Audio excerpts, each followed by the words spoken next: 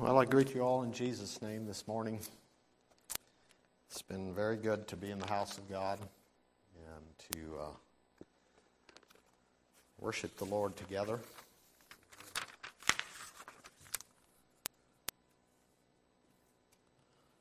I was very blessed with what we've heard so far.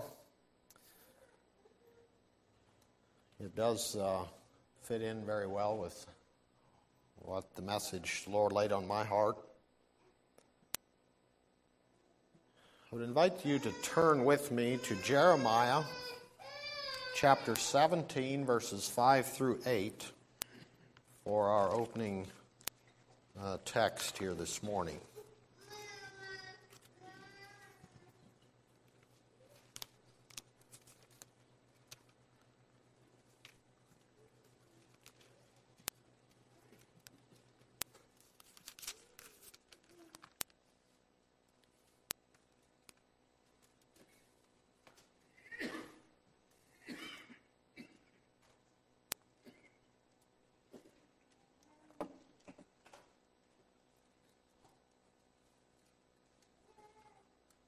Jeremiah 17, verses 5 through 8.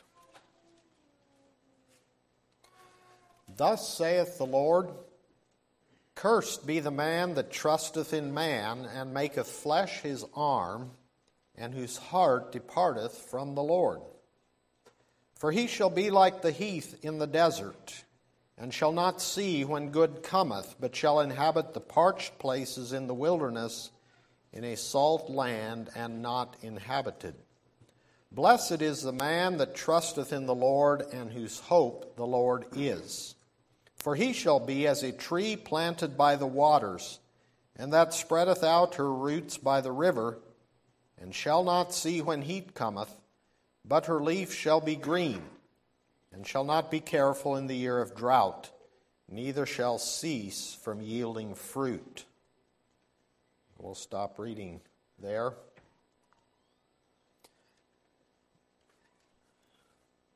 Now this introduces a bit of the subject that I want to speak about this morning.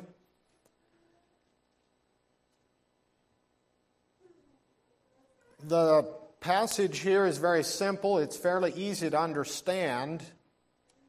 And it contrasts the condition of a person, one who does not fear the Lord, trusteth in the flesh, his heart departs from God. He is like the heath of the desert. And that word heath we may not be as familiar with, but it has the picture of a very scrubby kind of bush. A small plant that lives, or we might even look at it as simply survives, in the wilderness.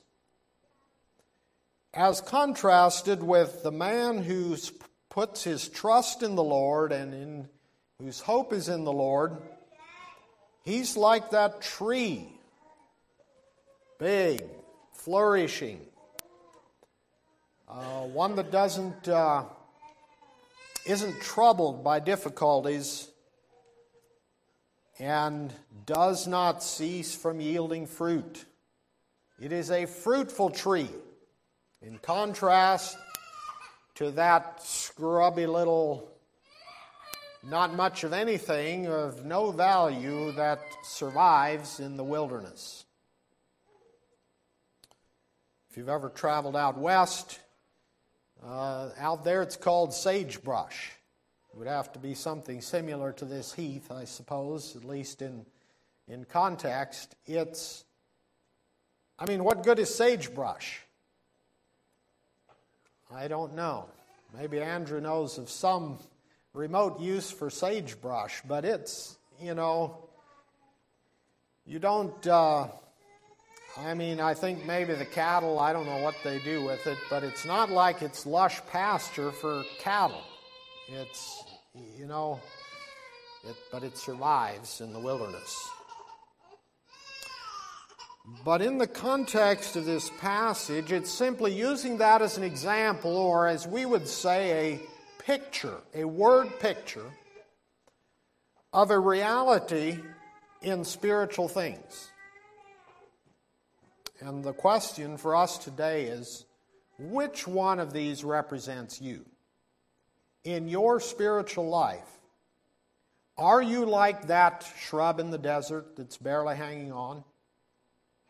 Or are you a tree that is flourishing, that is fruitful, that is pleasant to be around, that is able to minister to others? You know, if you were in the heat of the day and heat of the battle, would you seek refuge under a tree or under the sagebrush? Well, not much question. We'd prefer the tree. Much more comfortable. There's fruit to be had. Well, the Lord looks upon us, and we're either one or the other, or we're becoming one or the other. And the contrast here, he says, is the man that trusteth in the Lord. So what does it mean to trust in the Lord? Well, there are a number of aspects of trusting in the Lord. We had one example here this morning in the children's lesson. Children, do you remember what it was to trust in the Lord? When you have a burden, something difficult in your life, you can turn to the Lord and find refuge for your heart. You can find rest. You can find comfort and safety. Well, that's one aspect of trusting in the Lord. Certainly an important one. But the matter of trusting in the Lord goes much farther than that. And what I would like to share this morning is that trusting in the Lord, to be our counselor and our guide, is a little more in the line of what I want to share this morning. If you were to liken it, say, to a map, if you were needing to go somewhere and you had a map, you would put your trust, so to speak, in the map to be accurate to show you where to go.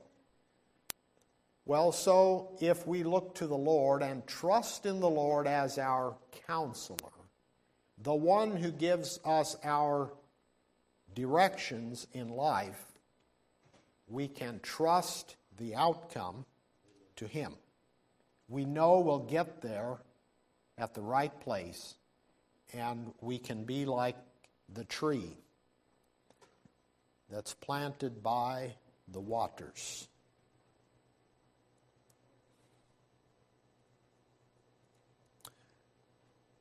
Now, a lot of what I want to share this morning has been a burden on my heart for a long time, and I've often struggled how to share it or where, because, and this is one of the facts, I guess, or truths of this kind of message,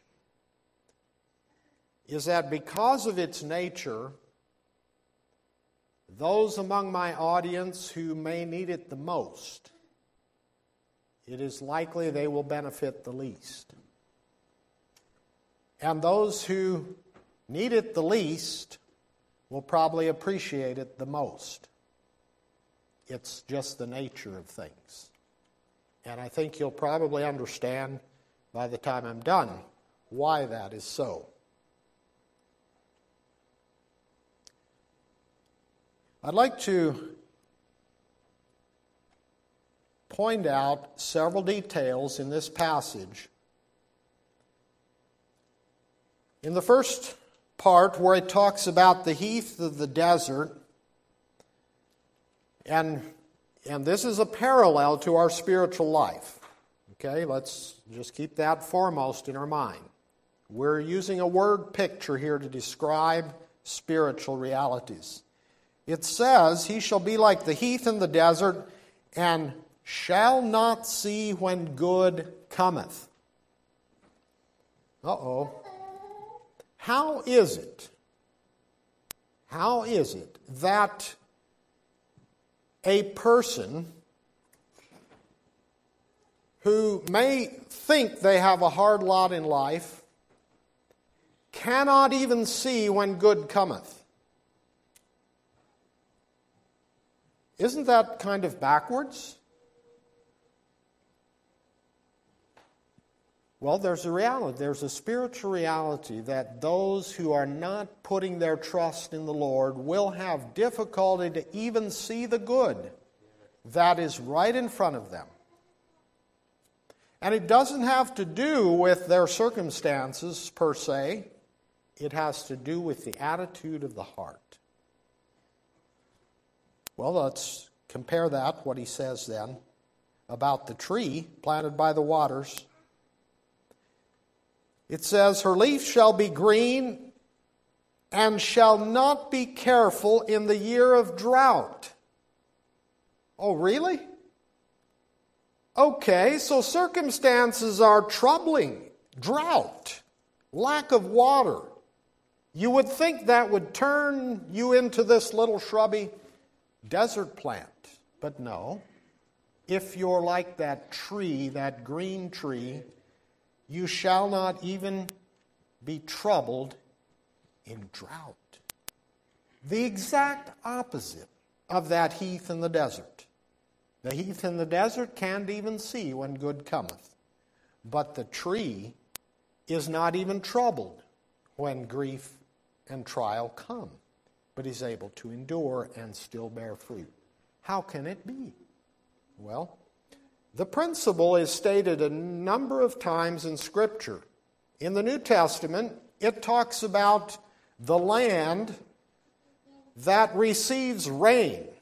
And it tells us clearly that God sends rain on the just and on the unjust. But on the one land, it's that which brings forth briars and thorns. That's all it produces, even though it gets good rain. And then over here, that same rain brings forth fruit out of the fruitful ground. How is that? It's because of the condition of the soil and by comparison, the condition of the heart. There is a condition, a life condition. It's what we are that determines what is going to come forth. Because rain falls on the just and on the unjust. And in this case, there's a difference between that scrubby plant in the desert that's just maybe surviving and the tree that's flourishing. And what is the difference? It's not the circumstances directly. It's a condition.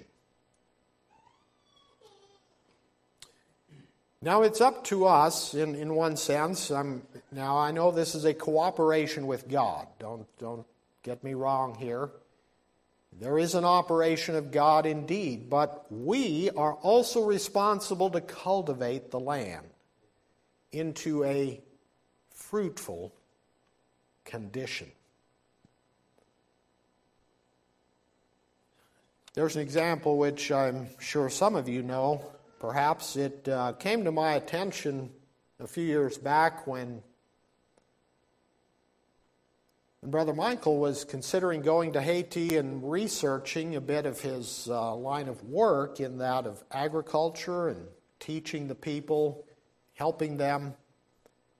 And he came across this farmer, and I believe it was in the Dakotas, maybe, North Dakota, that changed the accepted practice of cultivation and was able to transform the land from a nearly barren land that could scarcely retain rainfall, and by careful cultivation and good practices, he was able to get the land to a condition where it would accept rain.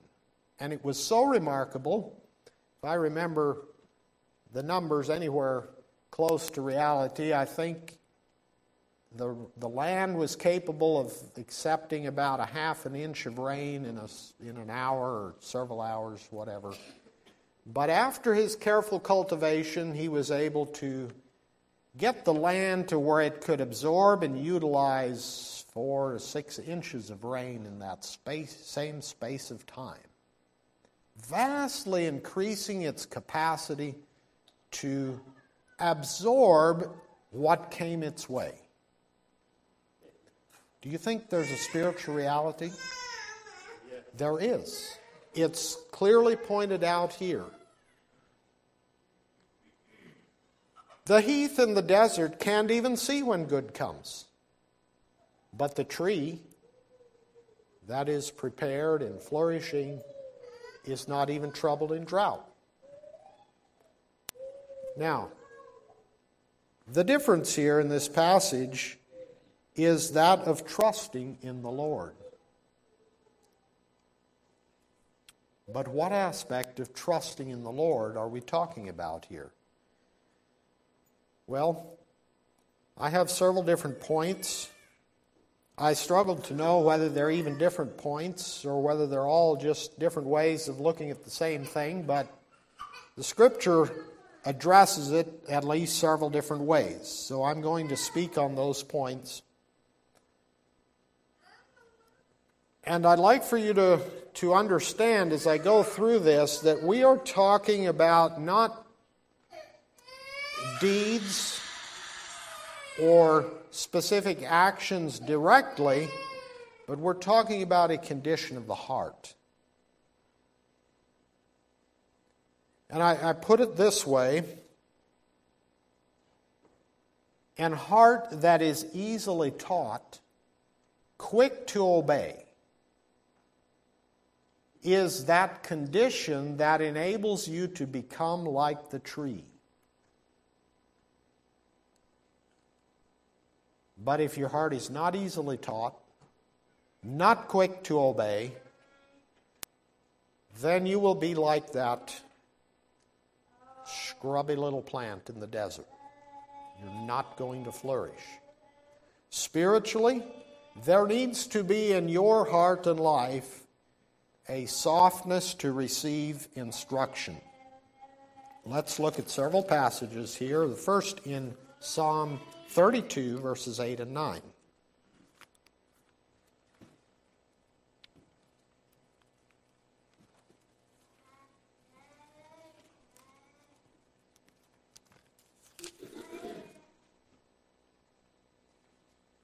Psalm 32, 8 and 9.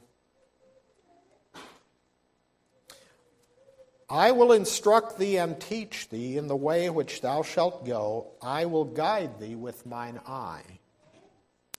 Be ye not as the horse or as the mule, which have no understanding, whose mouth must be held in with bit and bridle, lest they come near unto thee.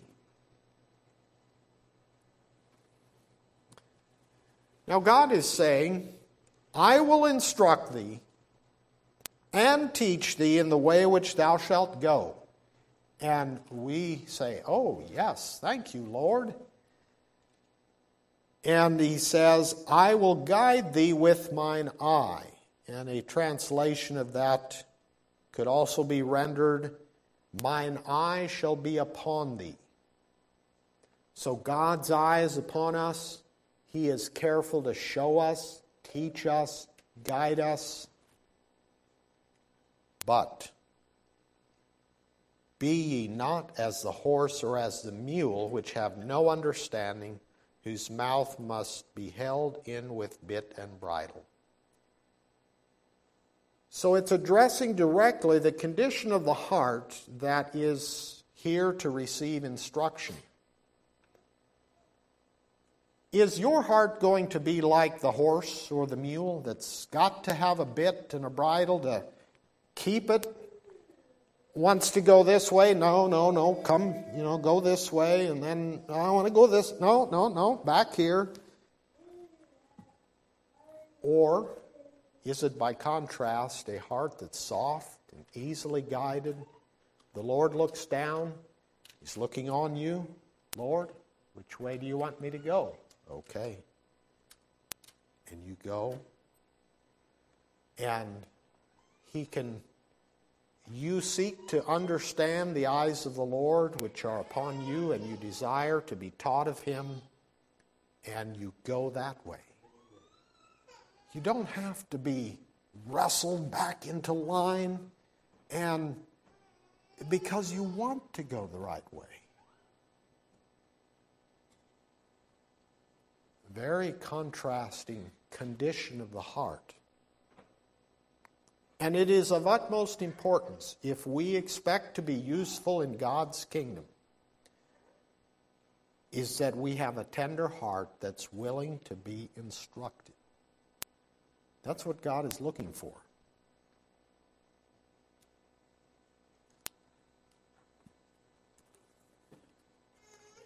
Proverbs 26:3. I'll turn there to read that.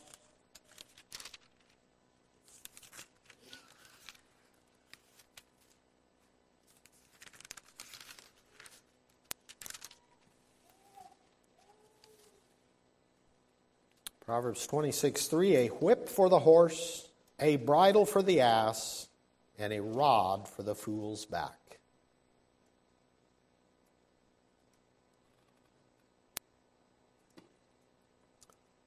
That sounds pretty harsh, doesn't it? Well, yeah, it is harsh. A fool, if you study that out in Scripture, is one who won't receive instruction. A man that's wise in his own conceit is, or how does it say, a fool is wiser in his own conceit than 10 men that can render a reason. He knows it all already. But the Scripture calls such a man a fool. And it likens it to a whip for the horse and a bridle for the ass. He has to be corrected. He has to be brought back into line. He's got to be restrained at every turn. Why? Because he wants to go his own way.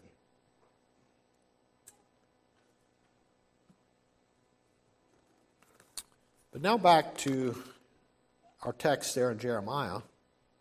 I'd like to draw from several other passages in Jeremiah. First one in that same chapter. So we're in chapter 17.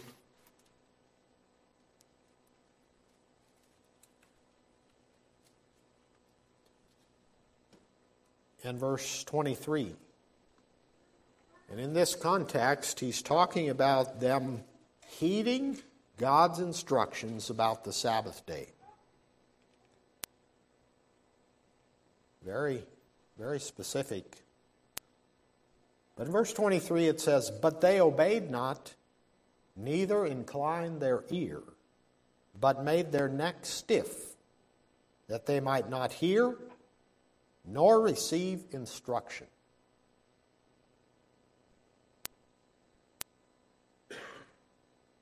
Now there's, again, some interesting word pictures here.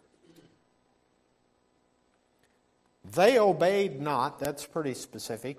But then here's the word picture. Neither inclined their ear. Now what does it mean to incline the ear?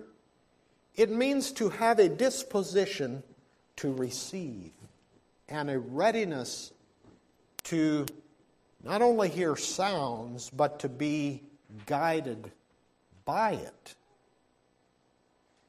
If I'm inclined to do something thus or so, and we will use that term, you understand it well, if you would say, well, I'm inclined to choose this path, we know that this is my preference, my desire is going this direction. That's exactly what it's saying here. Inclining the ear is to want to hear the word of the Lord. Want to go that way. Want to be careful to get the most out of it. But made their neck stiff. Now again, it's a picture, a word picture, a figure of speech. They're not going to be turned. Stiff-necked. obstinate. I'll do my own thing.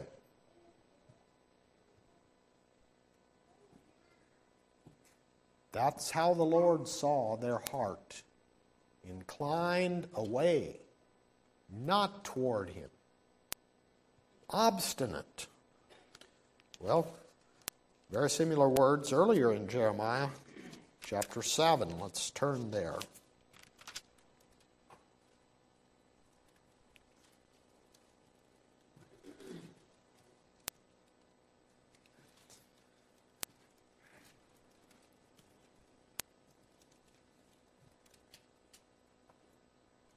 Verse 22, For I spake not unto your fathers, nor commanded them in the day that I brought them out of the land of Egypt concerning burnt offerings or sacrifices, but this thing commanded I them, saying, Obey my voice.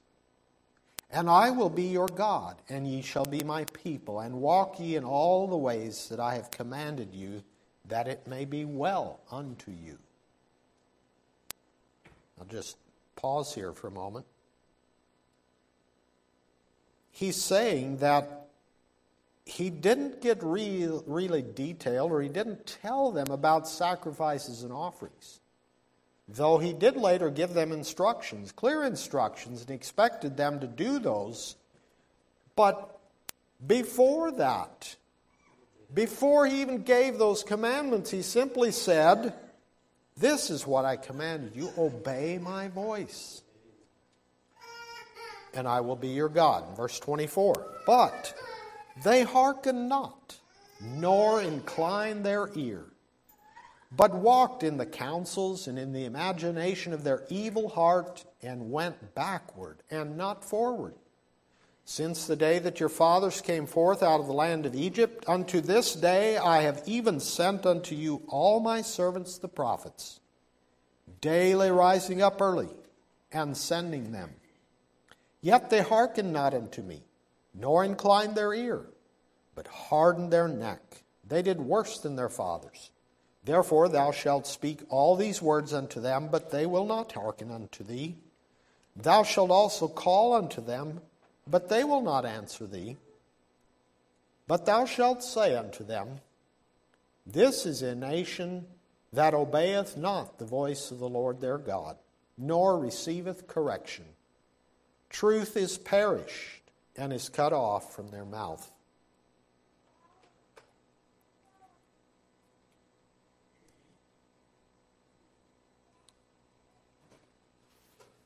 Truth is perished. Why? Why did truth perish? Is because they did not incline their ear. They refused to obey that which they had been told to do.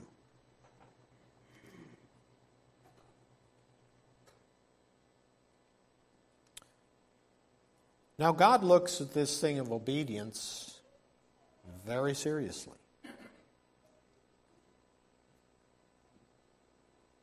Not really a popular message in this day and age, but God wants obedience. And He's not looking for that obedience to be forced upon you with a whip or with a bridle that wrestles with you daily to make you go the right way. No. God is looking for a people who will incline their ear and will say, Yes, Lord, I want to obey. And when you cultivate that inclining of the ear, that carefulness to obey, you will be like that tree that's planted by the water. You can handle stresses that come in your life because your heart is set to go God's way. You have put your trust in the Lord. You are trusting that obedience matters, and it's important to God. And that allows you to handle stresses.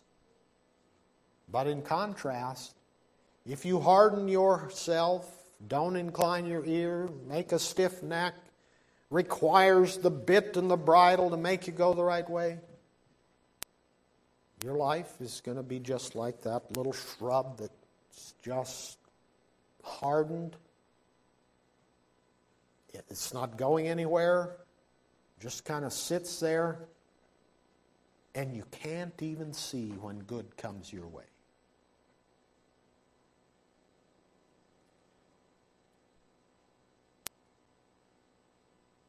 God's promises go like this. I will pour water upon him that is thirsty. Blessed are they which do hunger and thirst after righteousness, for they shall be filled.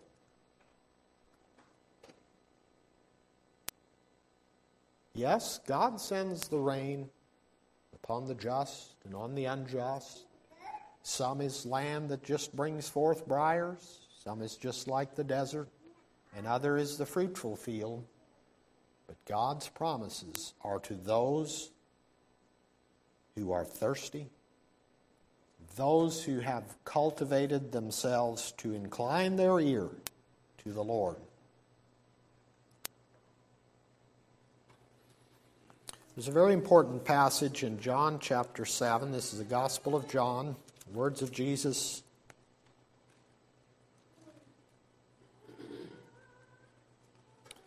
Chapter 7, verse 15. It says, and the Jews marveled. Well, let's get the previous verse 14. Now about the midst of the feast, Jesus went up into the temple and taught. And the Jews marveled, saying, how knoweth this man letters, having never learned? Now, let me just explain what their question was. Jesus taught. It was obvious that he had some divine power. Something was different about how he taught. There was power with it. There was unction. There was authority, it says in another place. And they marveled and they thought, well, how can this be? He didn't come from the learned schools. He didn't have masters teaching him. Where did he get this? This is strange. That was how they thought. This has to be given by some great teacher. Well, Jesus says this, verse 16. Jesus answered them and said, my doctrine is not mine, but his that sent me. If any man will do his will, he shall know of the doctrine, whether it be of God or whether I speak of myself.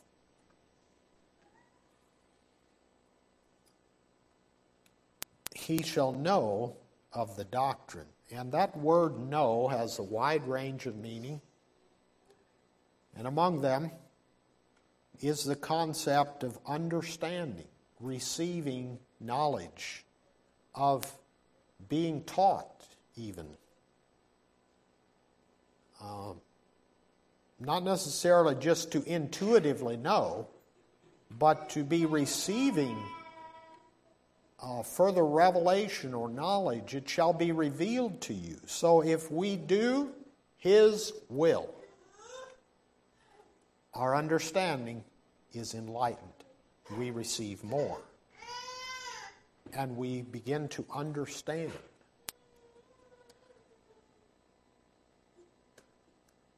So you see how important that attitude, that disposition, that inclination toward God, the posture of our heart is so important to determine whether we will be fruitful for God or no.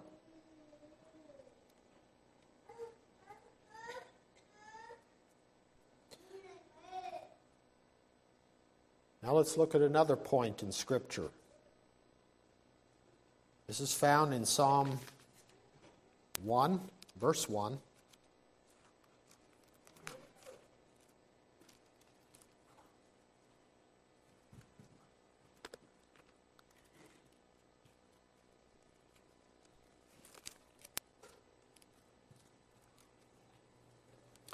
Many of you I'm sure, could quote it by memory. Blessed is the man that walketh not in the counsel of the ungodly, nor standeth in the way of sinners, nor sitteth in the seat of the scornful. And what I want from this is the phrase, nor sitteth in the seat of the scornful. And we're going to look at what it means to be scornful, but the admonition here is not to be found in the seat of the scornful. Interestingly enough, he goes on to talk about the one who delights in the law of the Lord, and again he's like that tree that's planted by the rivers of waters. His leaf also shall not wither. He won't be careful when drought comes. There is sustenance there to keep him in times of trouble, but he cannot be sitting in the seat of the scornful. What does it mean to be scornful? Well, scornful means to mock. And literally it was derived from someone imitating or mocking the speech of another, like someone with a foreign tongue. And we can maybe sometimes have a little humor trying to mimic or copy. That's the concept.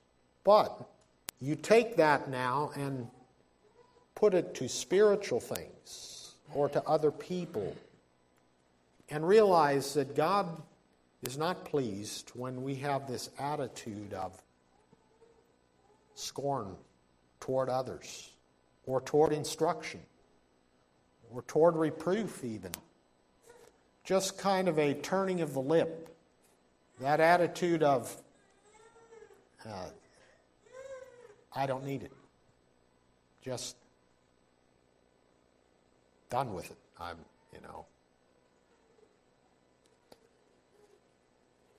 And let's look in Proverbs at what it says about the scornful. If you turn to, and I'm just going to read a number of verses here. So turn with me to Proverbs chapter 1, verse 22, and we'll just go sequentially through a handful of verses here.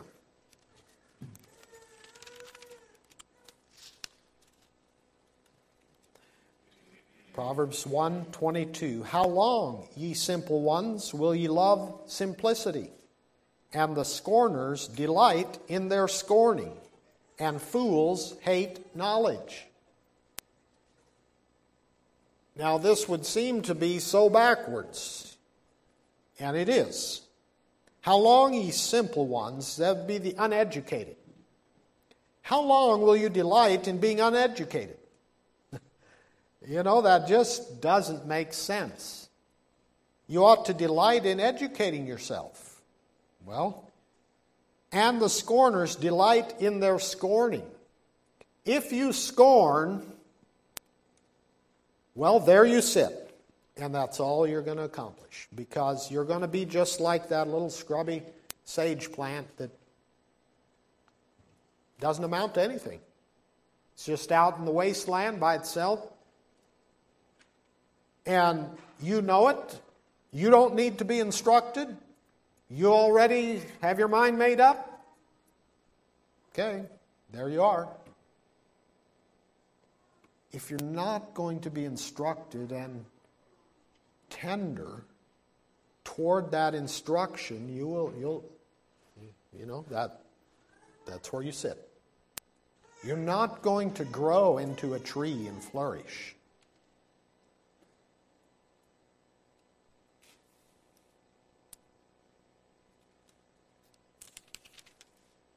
Okay, chapter 3, verse 34. Surely he scorneth the scorners, but giveth grace unto the lowly. Humble yourself and say, yes, please instruct me. He scorneth the scorners. Okay, chapter 9, verse 12.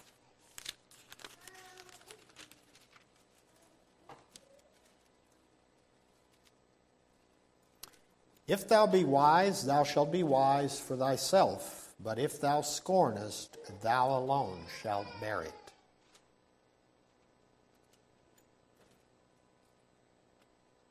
And this is in context of the fear of the Lord.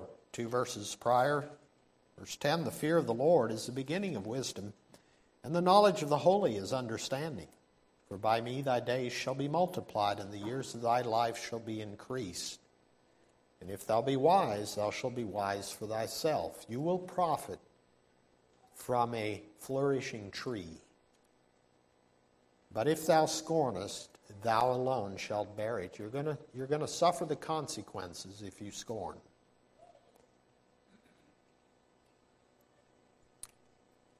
Chapter 13, verse 1.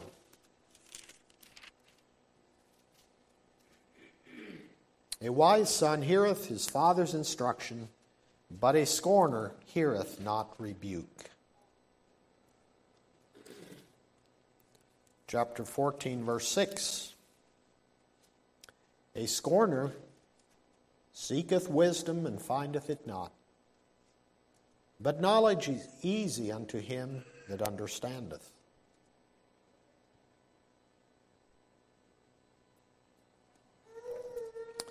Chapter 15, verse 12. A scorner loveth not one that reproveth him, neither will he go unto the wise.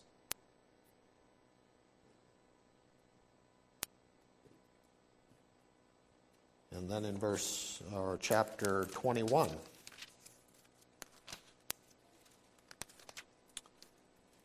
verse 24.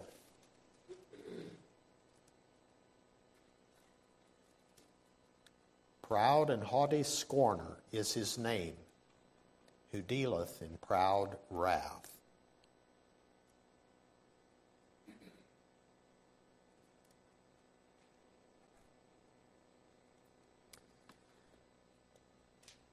Scorn puts you in an environment that is like the desert. There's just no growth. You're not going to flourish. You're not going to gain wisdom and knowledge if you resist, if you scorn, if you, I don't need it. I know better. They're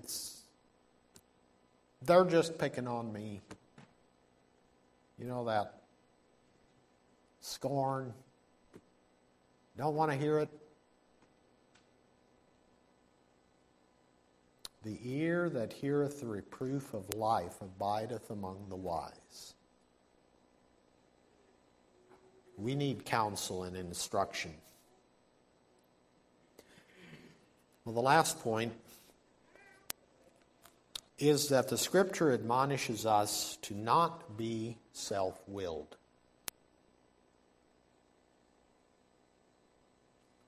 And let's look at two places in the New Testament. First one is in Titus 1, verse 7.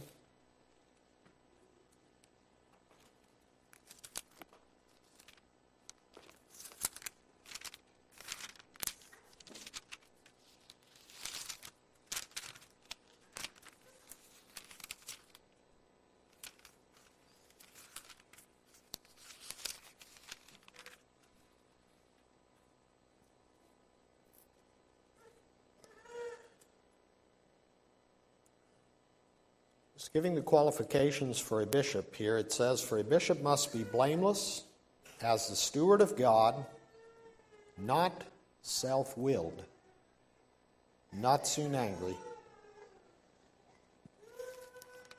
not given to wine, no striker, not given to filthy lucre, and so on.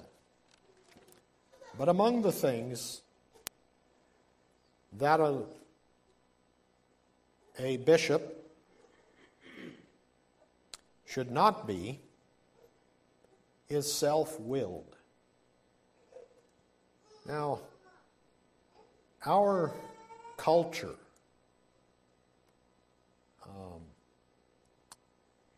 Our culture almost makes a god out of self-will as being the ideal. It's encouraged, it's lauded and praised. It's the resistance. You will not be my president because, well, you know how that goes. I will do it myself. The one who is self-assured and I can make my own way. Nobody needs to tell me what to do. Oh, that is so anti-Christian. It puts you like the heath in the desert. You will not flourish with that spirit.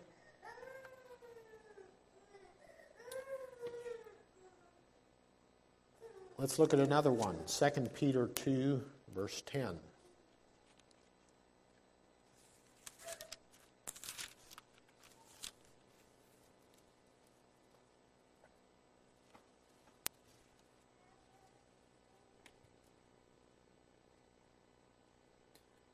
says, but chiefly them that walk after the flesh in the lust of uncleanness and despise government, presumptuous are they, self-willed. They are not afraid to speak evil of dignities. And in the context, he's talking about false prophets, deceivers, those who bring in damnable heresies and so on. And he goes through warning against those who forsook God, the ungodly in the days of Noah, and those who perished in Sodom and Gomorrah, and so on. In that context, he warns against those who are self-willed. And it's talking about those who they despise government.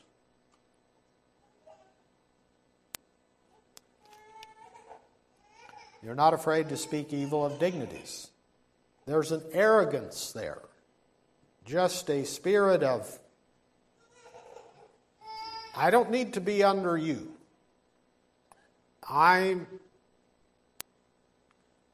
There's 20 reasons why you're not fit to be my leader. Those kind of attitudes.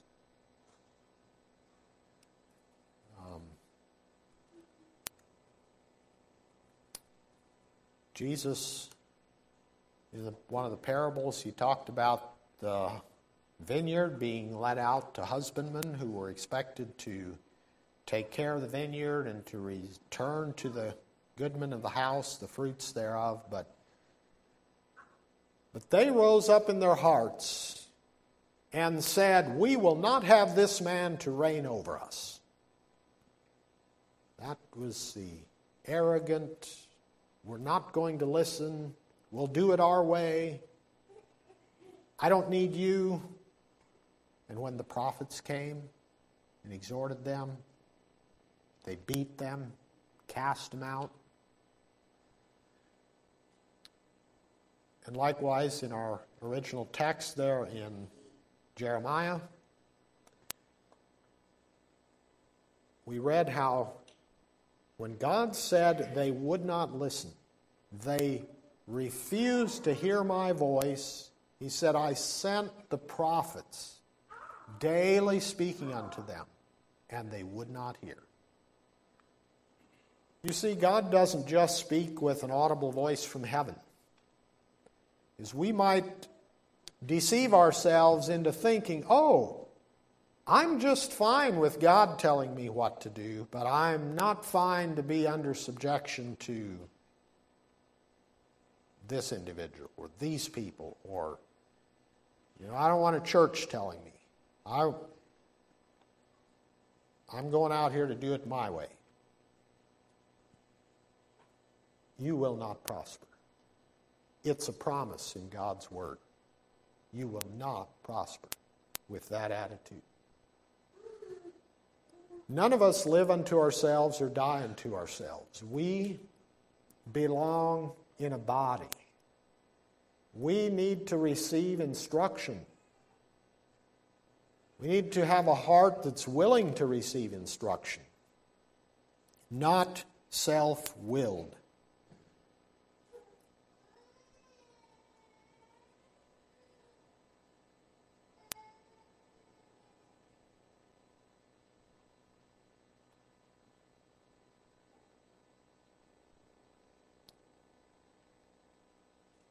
So I've given 3 points here. Or are they 3? Maybe they're all one. You see how they do blend together, though it's spoken of in different ways. But we have a responsibility to cultivate a heart that is inclined toward the Lord. And that means a heart that is desiring and listening for the voice of the Lord. It's not scornful. It's not the attitude that just brushes away reproof and says, I don't need it. I don't want it. I can go my own way. It's not self-willed. It has the heart of Jesus that says, I do always those things that please the Father. And we have our ear inclined to hear. And many times that voice comes through the teachers, the prophets, my authorities, the people that I'm under, maybe even the brethren in the church that I'm to submit myself to. God reminds us that we need to heed His voice.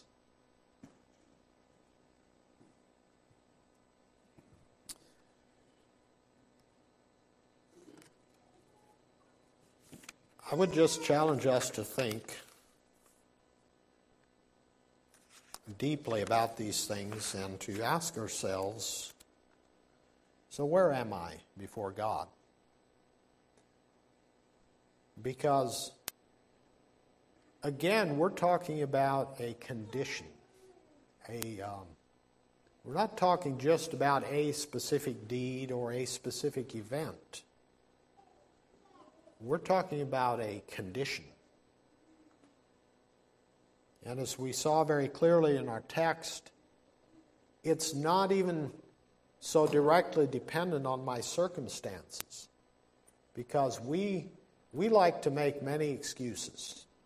We say, well, if I was just in a better church, then I could flourish. Or if my lot in life was just not so difficult, then I could flourish. Or I have this one person in my life and it's their fault. No, that's not straight thinking. Because if we have this attitude in our heart of resistance, of scorn, of self-will, not having our ear inclined diligently to the Lord, well, we're not in a position to even receive the good that comes our way. We'll be just like that shrubby plant that even when it gets rain, it can't really do much with it because it's hardened, it's set, it's just never going to be that tree because there's no ability to even take in what it could.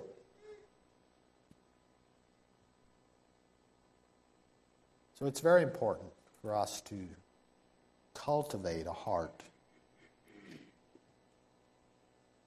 It's one of those principles that are true in the spiritual life. And we can't ignore it and expect that it'll come out well.